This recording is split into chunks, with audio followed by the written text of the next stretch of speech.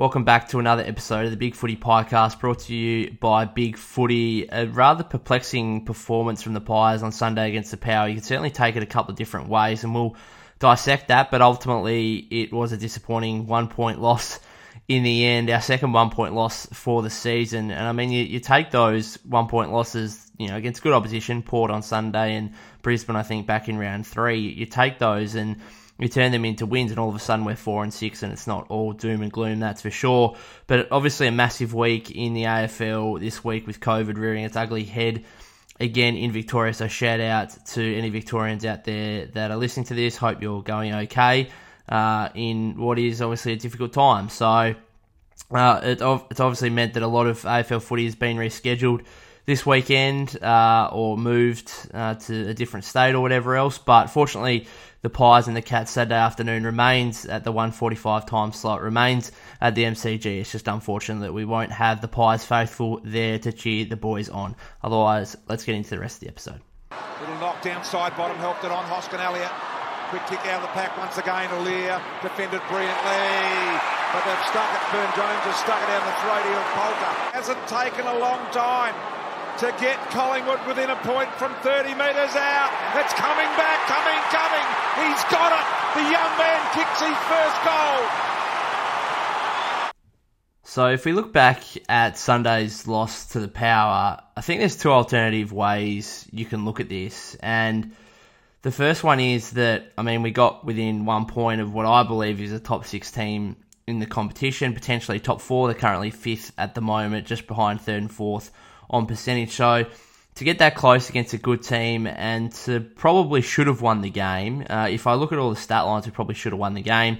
And I like the fact that I think we played a different style. Now, a lot of people would see it on face value as the same old boring, low scoring, lacking firepower Collingwood that we've seen so far this season. But I actually, apart from the scoreboard aspect, I kind of disagree with that. The scoreboard says, yes, we only kicked 8 goals. And I guess the pessimists out there will say, well, we kicked 3 goals in the first quarter, looked really good, had a 20-point lead at quarter time, had then a 15-point lead at half time, and then just lacked any kind of forward threat in the second half. We kicked 4 goals in either half, but 2 of those goals in the second half came in the last 2 or 3 minutes when we got behind. So, the pessimists out there will just say, yeah, same old Collingwood, boring, laborious style with a real lack of offensive threat and offensive potency, relaying into a score of 8-10-58, and with a score of 58, you're not going to win too many games of footy.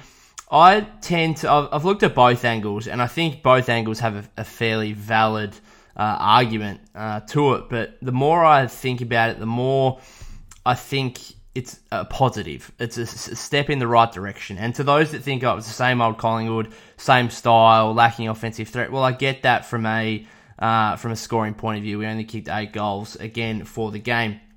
But if you just have a look at the general style of play, throughout the 10 games so far this season, that includes the Sunday's loss to the Power, the Pies are minus 19.6 disposals per game against their opponent. So on average, the opponent has 19.6 disposals more each game, and also 19.5 down in marks per game, that's a massive differential. Now, if we look at the game on Sunday, we changed a game plan a little bit to be more controlling of the footy, and we had 418 disposals to 343. That included the contested possession and the uncontested possession, 137 or 127 in the contested possession, plus 10, uncontested 282 to 206, and marks 138. We had 138 marks for the game and 99 for the Power, so a plus 39 differential there. I guess the pessimist view is, well, all those marks don't really relate to anything when the marks inside 50 go 10-7 to the Power at the end of the day. But, we won the clearances as well, both around the ground and centre clearances. So, statistically, I just thought we dominated every aspect. We won the inside 50s by 3, which, again, for the amount of differential and disposal we had is maybe slightly disappointing, but we did win the inside 50s. So to win the disposals, win the marks, win the inside 50s, win the disposal efficiency whilst doing that, efficiency inside 50 are only down 3%. We have more free kicks. I actually thought in the first half we got, it's not often I say this, I'm normally on the other side, but I actually thought we got a fair run with the umps in the first half. It's not usual that I say that, and potentially plenty of Pies fans may disagree with me with that, but I thought we had a fair run. Clearances, as I said, we won easily. Contested and uncontested possession. It was just the marks inside 50 that we really trailed, and the tackles, but I mean, we had the ball majority of the time. So, I don't know, I look at all that and think we should have won the game, and to me, losing the game is disappointing, yes, but if you look at the process of it, I think statistically we should have probably won the game, and I mean, we led for the majority of it. The Port didn't get in front until, the last, 10 minutes to go or so. Really ran away with it, got up 13, and that's when we kind of changed our style of play around. And I guess that's the other frustrating thing from a Collingwood fan is you get down 13, it's kind of you need to be more attacking to get back in the game and have any chance, and you actually do that and you kick a couple of goals and look at what happens. But I don't know, it was clearly a ploy to play a kick mark game, particularly from the back half, and just basically set up defensively, use that mark kick game as kind of a defensive style of play to set up defensively, and it really stifled Port Adelaide going forward for basically the majority of the game until maybe late in the third, early fourth quarter kind of thing. But if you look at the disposal count, it's really the defenders. I mean, Taylor Adams on return, 29 disposals, Sidebottom 27, but then if we, obviously two midfielders, but if we have a look at the rest, Quainer 26, Crisp 26, although probably playing more midfield. Main off a halfback, flank back pocket kind of thing, 25. Darcy Moore, 25, including 15 marks. Main had 13 marks as well. Grundy and Ruckman. I thought Brodie Grundy was absolutely excellent. I thought Laddams was good as well. I thought that battle in the ruck was really fantastic. I like Laddams as a young ruckman, and I hope he gets probably more opportunity going forward because obviously they got Lycett to come back from suspension. But I thought that was a great battle. I mean, I thought Brodie won it. 23 disposals, 33 hitouts, 2 goals. Like, that's a complete game from a ruckman. But I thought Laddams more than held his own, especially around the ground. But then going back to the defenders' disposals, Noble 23, Roughhead 21, even Maynard 20, and even like Tommy Wilson 17. So it was clearly a kick mark game from the back half to try and then set up defensively and make it really difficult for Port to score. And I guess at the end of the day, it's really, what would you rather, a defensive style of game where we are in it up to our eyeballs, late in the fourth quarter and then obviously get a 1-point loss, or would you rather a more attacking, entertaining style of play where we lose 110 to 90 or something? Well, I prefer to be in the game of footy. I mean, if I had it, my way, I'd win games. We'd obviously win games of footy and be entertaining and win games 100 to 70 kind of thing. But that's not where we're at the moment, unfortunately. And I do understand that Bucks is in a position now where he needs to try and keep his job. And to keep his job, he needs to win games of footy. And at the moment, we lack experienced talent out in the field. Now, we have talent out in the field, and there's some experienced talent out there. You get Adams back, obviously, for 1 week. Unfortunately, he's out again this week. We'll go through that soon. But Sidebottom's there, Crisp's there, Grundy, Darcy Moore, Pendles. Pendles is playing a weird role, just the 18 disposals, just continuing to play that half-forward role, but he's not really having the impact. He had an impact a couple of weeks ago when he first did against North, and I think he still leads the league in goal assists, which is still remarkable, but he's clearly not getting as much of the footy, and as a supporter, I always feel most comfortable when the footy is in Scott Pendlebury's hands. But, clearly a perplexing game, I guess, and certainly one where you could have two different arguments on how you come away from that game, whether you think that the Pies were pretty good and were probably unfortunate not to win against a pretty good team, or you can look at it from a style of, we only kicked 8 goals. Again, you're not going to win many games of footy kicking 8 goals. So, as I said, I can understand why Bucks is doing it. He's trying to keep his job. And the lack of experienced talent out there, as I mentioned, there's a few out there, as I mentioned before, but there are a lot of young kids out there, and there are a lot of young kids with talent, and I thought a couple of our best players, Caleb Poulter, absolutely outstanding on Sunday, 22 disposals, 12 marks, and that goal at the end, just the way he calmly went back, got an experienced head on his shoulders there. He's going to be a massive player for the Collingwood Footy Club. Sky's the limit with him. And I was thinking after the game, I was like, because the previous day I'd watched a bit of Tom Phillips playing for Hawthorn, and I just thought to myself, Caleb Poulter's already Tom Phillips. Like, they're basically the same player. They're left-footed wingmen, run hard. Caleb Poulter's probably a better kick. I just think that when I look back at that, I think getting Caleb Poulter for pick 30, yes, we gave Phillips away for nothing, but to shed his 550, 600k salary to get Poulter in on 100k or whatever, basically rookie salary, I think that's a great move, because to me, Poulter is Tom Phillips already. He might even be better than Tom Phillips already.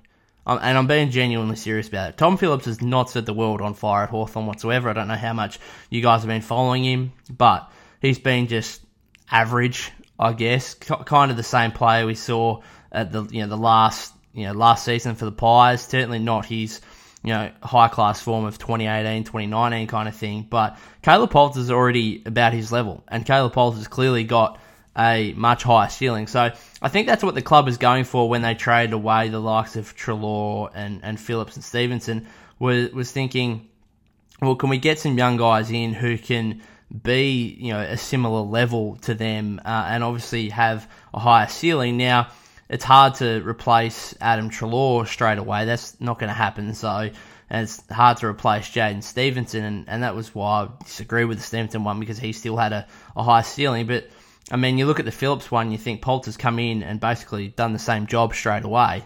I think that's a massive, massive win. So, Caleb Poulter, very good. Bo McCreary, again, was very good. I mean, he didn't get a whole lot of the footy, just 8 disposals, but 3 goals. He always tends to have a habit to just pop up in the right places and get on the end of a few. And I mean, to kick 3 out of our 8 is a really good effort. And often, he often kicks like goals from the goal square and stuff, and often people might think, well, he's just getting Joel the Goose over the top ones kind of thing. Like, he's not really doing a whole lot. But I tell you, there's actually an art. There's an art to getting in the right spot at the right time, being able to finish, chains of play off, whether it be 40 out from goal or 2 metres out from goal. There's an art to that, and being able to read the play. So for me, that's a massive positive. Him and Poulter have clearly been the 2 massive positives for the whole season so far. I mean, just the forward line, again, with the kick mark game from the back line through the midfield, it's difficult to actually perform well as a forward. But I mean, McCreary 8 disposals, yes, he kicked 3 goals, so impressive. But Degoe 9 disposals, Cameron 9 disposals, Myercheck 11 disposals, Thomas 13, the Brown Boys 13. I mean, it's just really hard to play up there at the moment. And although the game style was slightly different in general play on Sunday, it still was difficult to play as a Collingwood forward, that's for sure. But up next, we'll get into Saturday afternoon's game against the Cats, what changes we're going to see, and hopefully maybe an upset victory. Away and then kicks to half forward. Didak in a one-on-one, and then Lee Brown bursting forward, and then with a ball burst at a full forward, it's bounced the wrong way. He's a magician. That's not the Lee Brown we used to know. When I think of our greatest moments against Geelong in my lifetime, I always think back to that Lee Brown goal. In 2010, I was, 13 years of age, and when that happens, the ball goes at right angles and goes through in the first quarter. You just know it's going to be a good night, and it obviously was. Won that game very comfortably, and then had to wait another 2 weeks, I guess, after the draw to finally get that premiership success. But what a great year 2010 was. But on to round 11, 2021, here against the Cats on Saturday. And first up, we'll get into the changes that have been made. Technically, 4 of them. So the ins, first of all, massive congratulations. Another debutant, Trent Bianco. It's been coming for a couple of weeks now. He's been highly credentialed in the pre-season. Had some injury issues. Had 2 games back in the VFL. Looked really impressive. And that's all he needed. Obviously, the VFL team had a bye on last weekend, so he didn't actually get to play, but still he comes in, and I actually was surprised he didn't get in last week, to be honest. I brought him into my fantasy team in anticipation that he would get a game in the next couple of weeks. And so here we are. He's got one this week. So congratulations to him. Named in a forward pocket, which is not where he'll play. But anyway, should be a nice halfback midfield type for us moving forward. I spoke about, I think, last week's episode. Obviously, highly credentialed in terms of leadership as well. Was captain of the Oakleigh Chargers with Matt Rowell and Noah Anderson and whatnot in their under 18 years. So massive congratulations to him and looking forward to seeing him play. The other two, Jack Madgen and Braden Sire, in the team.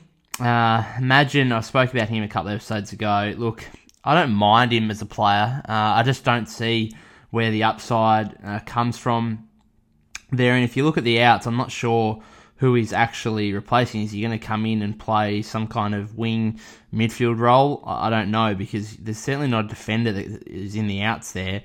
And Braden Sire, well, we've heard that Jordan De Goey is kind of Kmart Dusty Martin. Well, Braden Sire is Kmart Taylor Adams, really. In fact, probably not even Kmart, probably like Wish or something like that, Chicken Feed. Although, is Chicken Feed only a Tasmanian thing? Reject shop, if that makes sense. In fact, that's probably a bit disparaging to Braden Sire, but he's had a poor year. I thought with Treloar being out, he was one that would be able to step up, have the opportunity to improve, and he was given the opportunity. He hasn't really taken it with two hands. So he comes back in, though, obviously clearly with Adams being out, which is a story in itself, really. How ready to go was he in last week? Did they rush him back? I think they did. I think they just missed him so much that they rushed him back slightly. Whose fault that is? Is it the coaching staff? Obviously, Buck's trying to keep his job. Is it the the rehab guys? It's probably the rehab guys. And Taylor seems like a guy to me that just absolutely loves footy, and he bleeds for the Collingwood Footy Club, and he wants to be out there and try and help us win, and I totally respect him for that. But maybe as a vice captain of the footy club, he had a bit more say in actually telling the coaching staff and telling the trainers and whatnot that, yeah, I'm good to go, when he potentially wasn't. And obviously he kind of re-injured it in the first quarter, played through and actually played pretty well. But obviously it's going to be interesting and something that you'll have to manage moving forward. Hopefully it's just the 1 week, but absolutely who knows at this stage. I think he said on radio in the week that it's probably never going to be 100% for the rest of the year. Whether that means he comes back and plays kind of 95% fitness or so for the rest of the year, or whether they just wrap him up in cotton wool and make sure it's right for next year. We'll just wait and see what happens. Nathan Murphy's playing as well. He was the sub last week, which again I was surprised that he didn't come back in after that concussion, because I thought in his couple of weeks prior to the concussion he was really, really good. So thankfully he's back in the team. So those are the four ins: Bianco, Madgen, Sire, and Nathan Murphy. And the outs: Adams, Tyler Brown is injured, Bo McCreary has a calf strain, which is disappointing, and Josh Thomas is injured. He had his ankle first quarter last week. He played on as well. That looked like a serious one, syndesmosis kind of thing, so we'll wait and see what happens with that. And for the Cats, they've got Max Holmes coming in. Mitch Duncan is injured. Zach Guthrie was the medical sub last week, but Duncan, a massive loss for them. He's been in some serious form so far this season, so a big loss for him there, out with concussion in what was probably one of the biggest news events of the week, the Nick Holman tackle on Mitch Duncan, getting 2 weeks for it, and eventually that was overturned. But wow, that was quite incredible. I don't know how the MRO came to that decision to give him 2 weeks for what was a perfect rundown tackle, and it was just unfortunate that Duncan hit his head and got concussed on the ground. But yeah, anyway, on to what interests me in this game, and what really does, I think, is the fact we're probably going to see, I think if the Pies have a chance of winning this game, I mean, they're well outside, they're like $4.10, but I think if you look at the game styles between these teams, the Cats play a similar style to how we played last week, and so it's going to be a game here where it's going to be a battle between two styles, which Geelong have been playing for a whole year, and what we decide to play, whether we decide to play a kick mark game like we did last week, or whether we go back to basically allowing the opposition to have the ball. Obviously, as I said before, we still are minus 19.6 in disposals per game and minus 19.5 in marks. And if you decide to play that style of game, then this is going to be on Geelong's terms, if they are the ones to be able to control the footy, and that's what they like to do. If you look at it, disposals this year, 85.6 differential. They average 404.4 disposals a game, concede 315.8. That is a huge differential. They just love to control the footy. And then marks, 104.9 to 80.5, differential of 24.4. So if we play a style of game like we did in the previous few weeks before against Port on Sunday, then I think we're in trouble, because Geelong are just going to own the footy, and their forward line is extremely talented. Tom Hawkins up there, Jeremy Cameron up there, Gary Rowan now being the third banana has hit some form. So we're going to be in real trouble if we try and play that way. So although people might have found it boring and a bit frustrating on Sunday against the Power, I think our best chance of winning this game of footy is to try and play like we did on Sunday, and that is control the footy, try and have more disposals, more uncontested possessions, more marks. And if that means we have to set up defensively around that, then so be it. And whether it has to be a low-scoring game again, so be it. I mean, it has to be a low-scoring game for us to have a chance. It just has to be. We're not going to out firepower them and win 120 to 110. Like, this is not going to. We're going to win 100 to 90. If we're to win this game of footy, we need to try and win 70 to 60. That kind of thing. Like, it's just the way we're set up at the moment. And yes, it's disappointing and frustrating, but it is what it is. It's a sign of where we're at. At the moment. But I think there is the need to try and find the right balance. And there's particular times where you can play the kick mark defensive game, and there's other times where you've got to pull the trigger. And I think that's what really frustrated Collingwood fans last weekend, was the fact that there were so many times where we seemed like we were on a fast break. We'd get the ball to half forward, and the one time, or the one example I want to point out is third quarter, I think it was. Sidebottom gets the ball, kind of centre half forward, 60 out from goal. McCreery streaming back to the goal square. Commentators pointed out, fans are clearly up in the stands pointing it out, getting a bit agitated, and Steele just looks sideways, chips it 15 metres sideways. BT goes off his nut, the fans go off their nuts. Like, that's just the time where, and is it Steele's fault? Yes, I think partly, but it's also clearly ingrained to him by Nathan Buckley that they want to play a particular style of footy, and yeah, that summed up Collingwood's 2021 season so far. That's just the style of footy that we've been playing. A really negative, defensive, not wanting to take risks, and that wasn't even a risk.